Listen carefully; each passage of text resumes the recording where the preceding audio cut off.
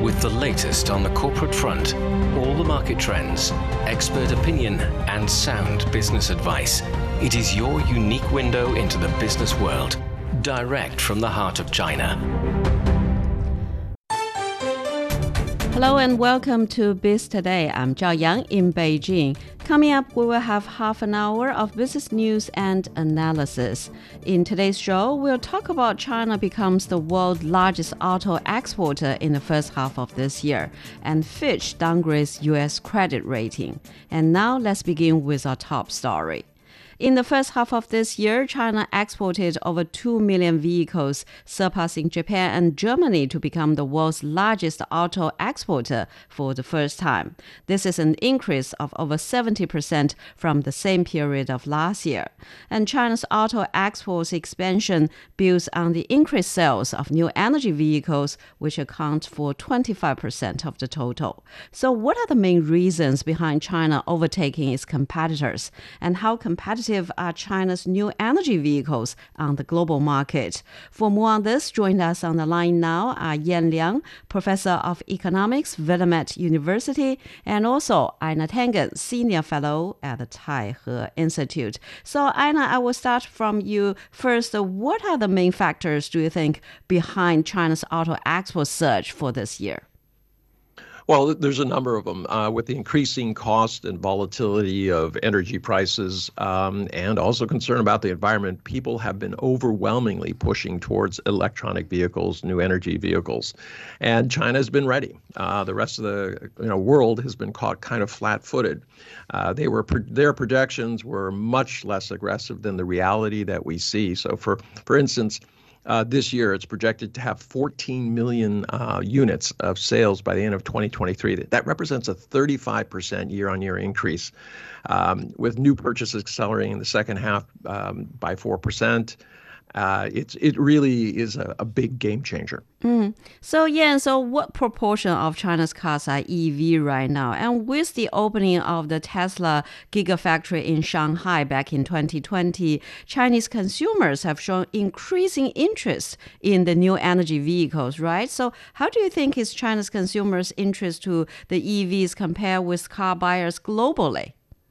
Right. So I think there are really promising trend in China. If you look at last year's number, the new auto sales reached about 26.8 million, and EV was almost 20% of that. So 1 out of 5 cars that are sold in China is an EV. It's either plug-in or battery, electric vehicles. These are environmental friendly and they're efficient. And the projection is EV is going to account for 39% of the new vehicle sales in China by 2027. And so China is the leading country that is populating EVs on their streets compared to, for example, United States. Their EV shares right now is around 8%. And you mentioned the consumers' preferences. I think on the one hand, there are a lot of the kinds of promotion that we wanted to be green. We wanted to promote the kinds of environmental, sustainable cars. And I think that, provides the kinds of consumer education to let them form the kind of preference for more efficient and energy sustainable cars. On the other hand, the government has launched series of regulations, such as, the incentives to purchase vehicles. For example, right now, consumers buying electric vehicles exempted from vehicle purchases taxes. And their cities also restrict the numbers of vehicles that can run on the street depending on their license plates, but EVs are exempted from some of these regulations. So this gives a lot of incentives for consumers. And going back to your previous question, I think the EV industry is growing so rapidly and so well in China. It's not only because China has the first mover advantages, even though Tesla is one of the first, but China has a lot of local automobile makers are joining the bandwagon to try to promote their own EV brands. But also the government has been providing a lot of incentives and consumers are on board. So I think all these really help to pave the way for China's EV industry. Mm-hmm. So Aina, what do you think has the government done right in developing such an important industry in China? Well, I mean, first off, you have to consider what China started doing years ago, which was creating an environment where they could do it. I mean, batteries do not just appear by themselves. So they looked at the basic level of production, what was necessary, like raw materials, cobalt, lithium, manganese, and nickel. Now, these aren't really available in the quantities needed within China. So they went to Chile, Australia, Bolivia. They negotiated supply chains so that they could get the raw materials into China. And as a result, now they have everything they need. And this goes really to the quality of China's supply chain management. They saw the opportunity, they acted on it. I think between 2018 and the first half of 2021, there's about a little over 4.3 billion that was invested in just lithium mines internationally by Chinese entities. So, as expected, by 2019, China makes up 80% of the world's output for battery materials. Very important. Also putting into place all of the infrastructure. China has over 1.6 million chargers, and some of them can charge your car in as little as 20 minutes. That's down from overnight a few years ago because of the different kind of battery technology. And then, of course, everything that Yan has said about encouraging people to be environmentally friendly, the fact that you can get a license plate for an electric vehicle more easily, and you don't have restrictions on when you can drive it. So these have all been part of a whole plan that has been carefully implemented. And it really shows the strength of China's ability to, see objectives and achieve them. And there's really no other nation on earth that has had the ability to do this. And everyone right now is just playing catch up. And so, actually, Aina mentioned the battery and charging facilities at the beginning of the development of the modern EV. People talk about how difficult it was to lay out these charging stations because it's expensive and it wasn't easy to get investment. So how did China address these issues? Well, I think if the will is there, the money is there, the manpower is there. So it's very important to put in this base infrastructure to promote the EV industry. So I think it's clear that the government is putting into a lot of the funds to establish these, charging stations, and that the government is not only on the central level, but also at the local level. So I think, just like what Aina was mentioning, this is a whole supply chain efforts. It's trying to going from, mining to, all these batteries and to the vehicles themselves, and then to, the sort of the after sales of vehicles, how you'll be able to put up the charging stations to complete the entire sort of supply chain. So I think that this whole effort, not only in every steps along the way, but also at every level, including government, at central level, local level, also the entrepreneurs. There's so many, startups in China, like NIO, like Xiaopeng, like Neta, all these startups coupled with, the international competitors like Tesla and some of the more older establishments like BYD and Wuling, Chery.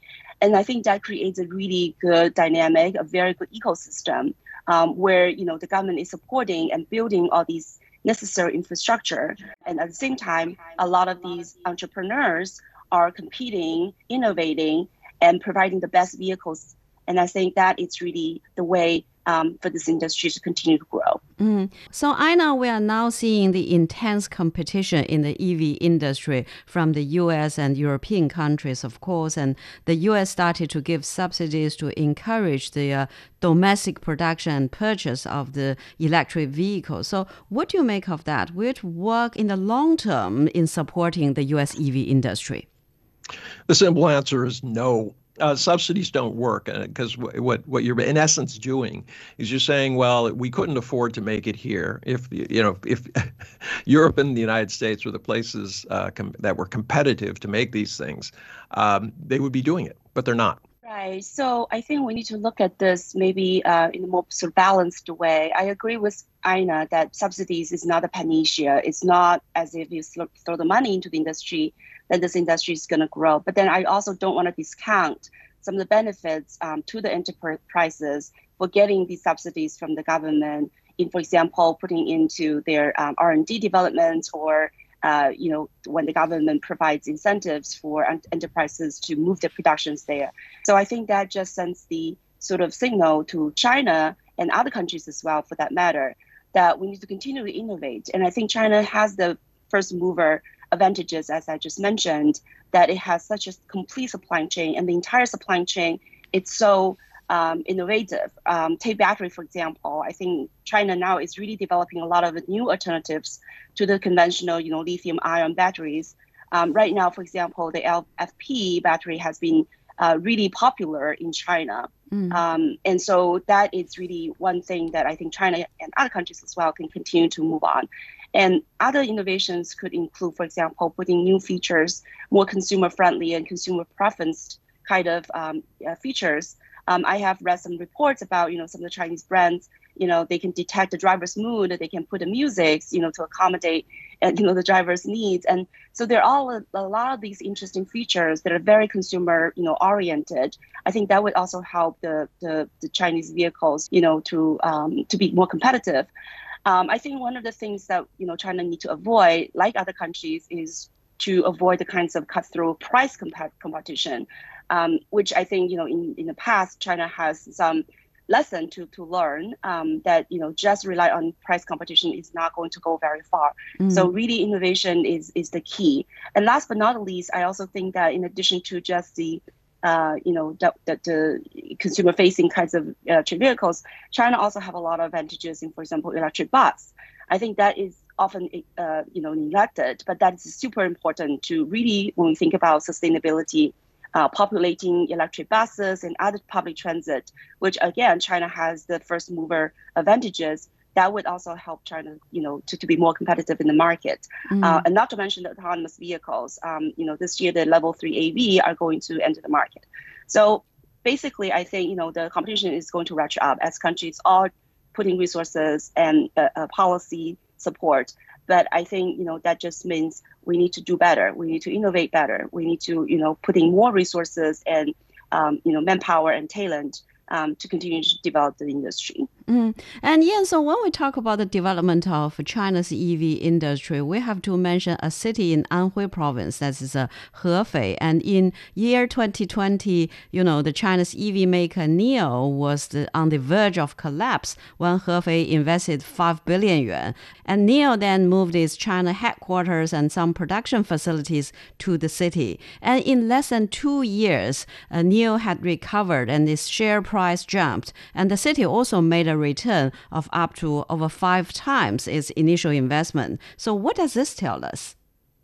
Right. I think that is a great example that how government policy, government support, could be really important and helpful for private enterprises. So I think what we're really seeing here is a very interesting case of, public and private sort of initiative. And this is at a much bigger, larger scale. In this case, the very early $1 billion funding really provides a lifeline to NIO by the Hefei government.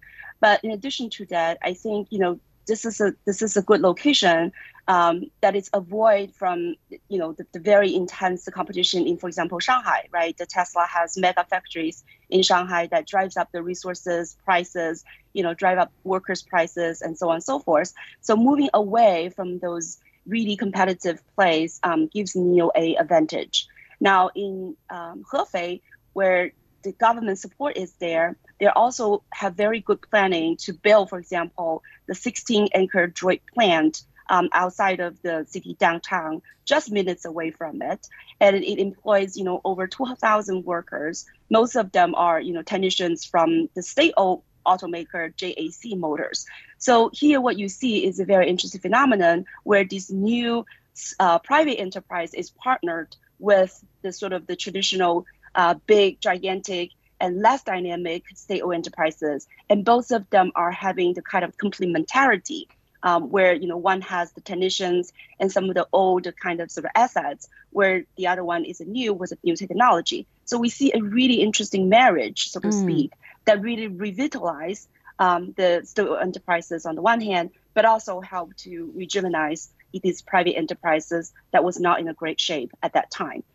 So I think this is a really interesting case study, and I know there was a new book out called the New China Playbook, and these kinds of local government in supporting new industry, in supporting new kind of economy is featured in the book.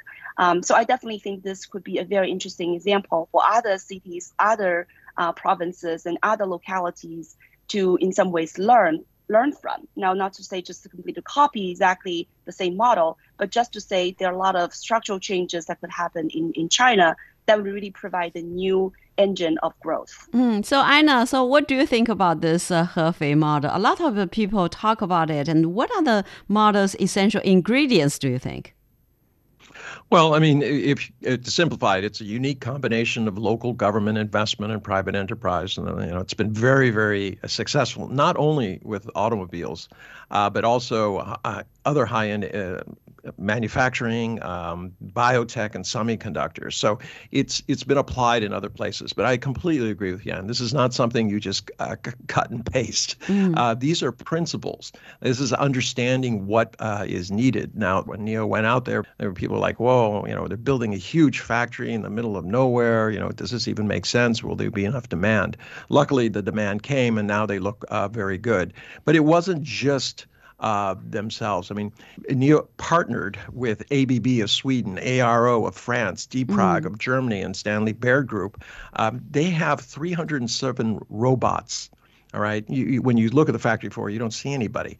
And they have achieved 100% automation of the main connections in the bodywork with an overall workshop automation of 97.5%.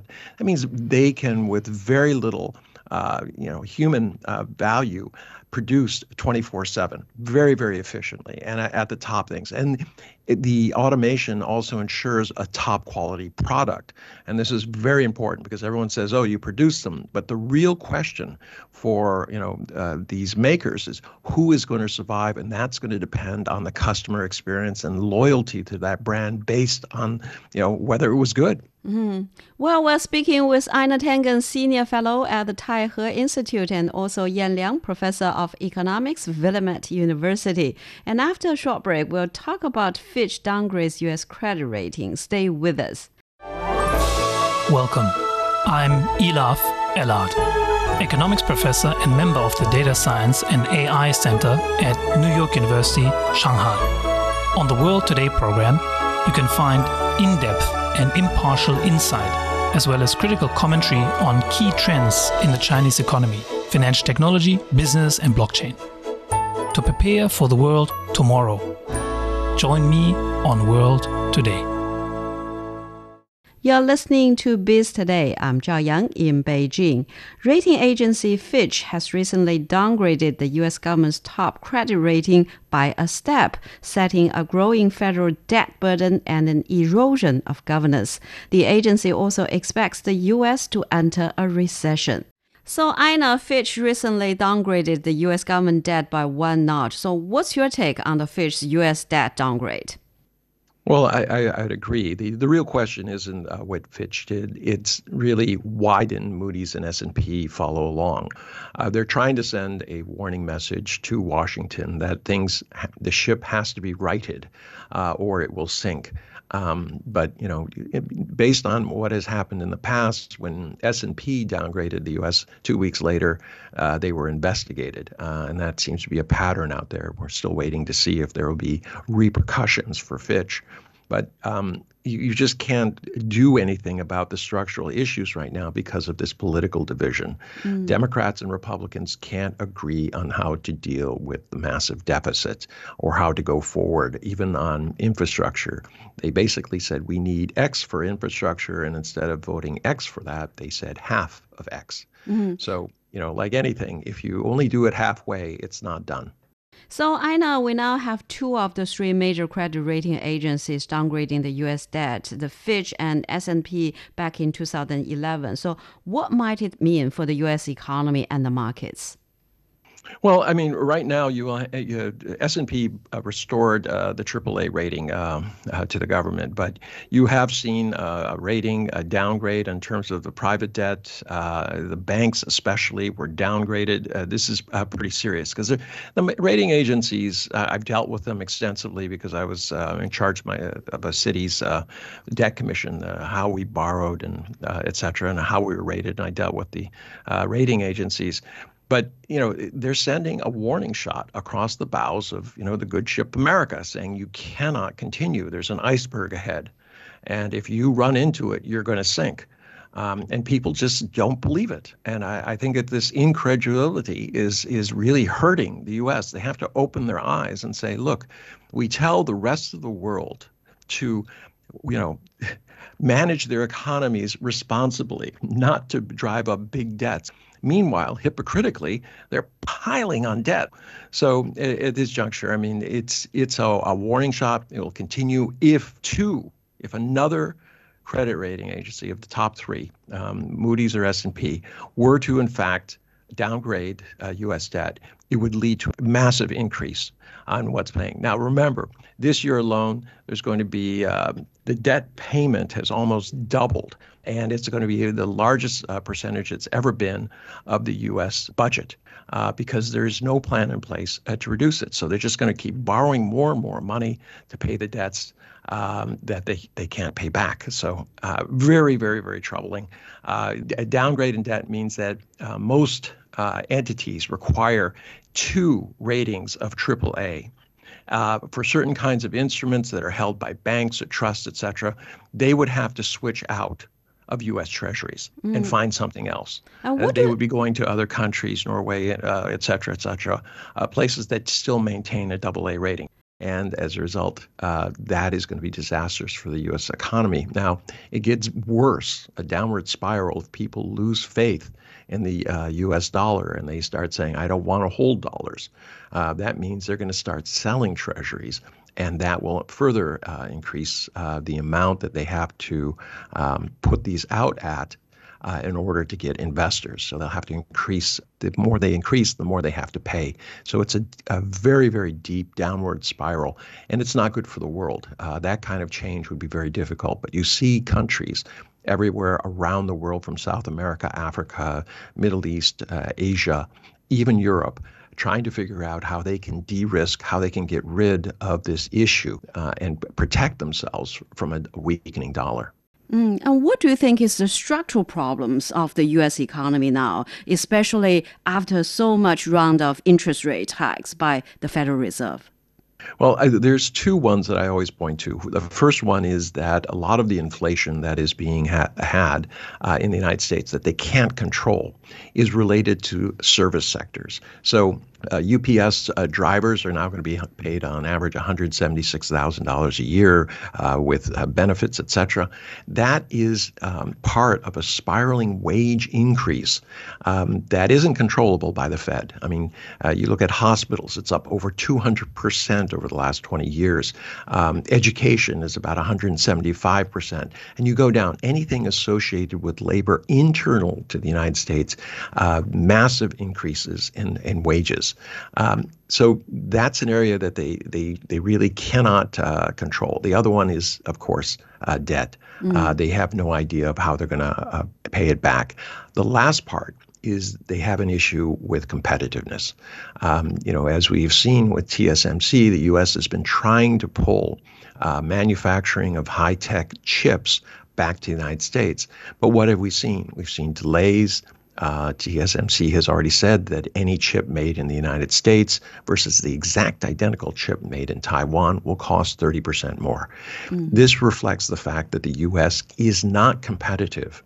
And remember, there were massive subsidies given to TSMC to locate in the United States. So despite these massive subsidies, it is not competitive. And this is one of the main issues. You can throw money at it, but it doesn't change the underlying issues, especially as related to service side inflation due to wage increases. So Joe Biden issued an executive order aimed at restricting the certain American investments in some sensitive high-tech areas in China. So what do you make of it? Well, I think this is just another step towards the sort of technological decoupling, and that's quite concerning. I think, there's definitely a lot of, details to be revealed. It's still not quite clear what exactly are some of the areas that will be strictly prohibited, such as AI. or there are other areas that just need to be sort of reported to the government. There are also questions about, what are the military application of AIs versus the more civilized civilian uses of AIs. And so there are a lot of still murkiness about this EO. And I think the more details will be, reviewed as time goes on, and also how this would exactly affect businesses' investments. Because I agree with what Aina was saying, if the businesses really sees the opportunity to invest in China, they will find ways to do so in other roundabout ways.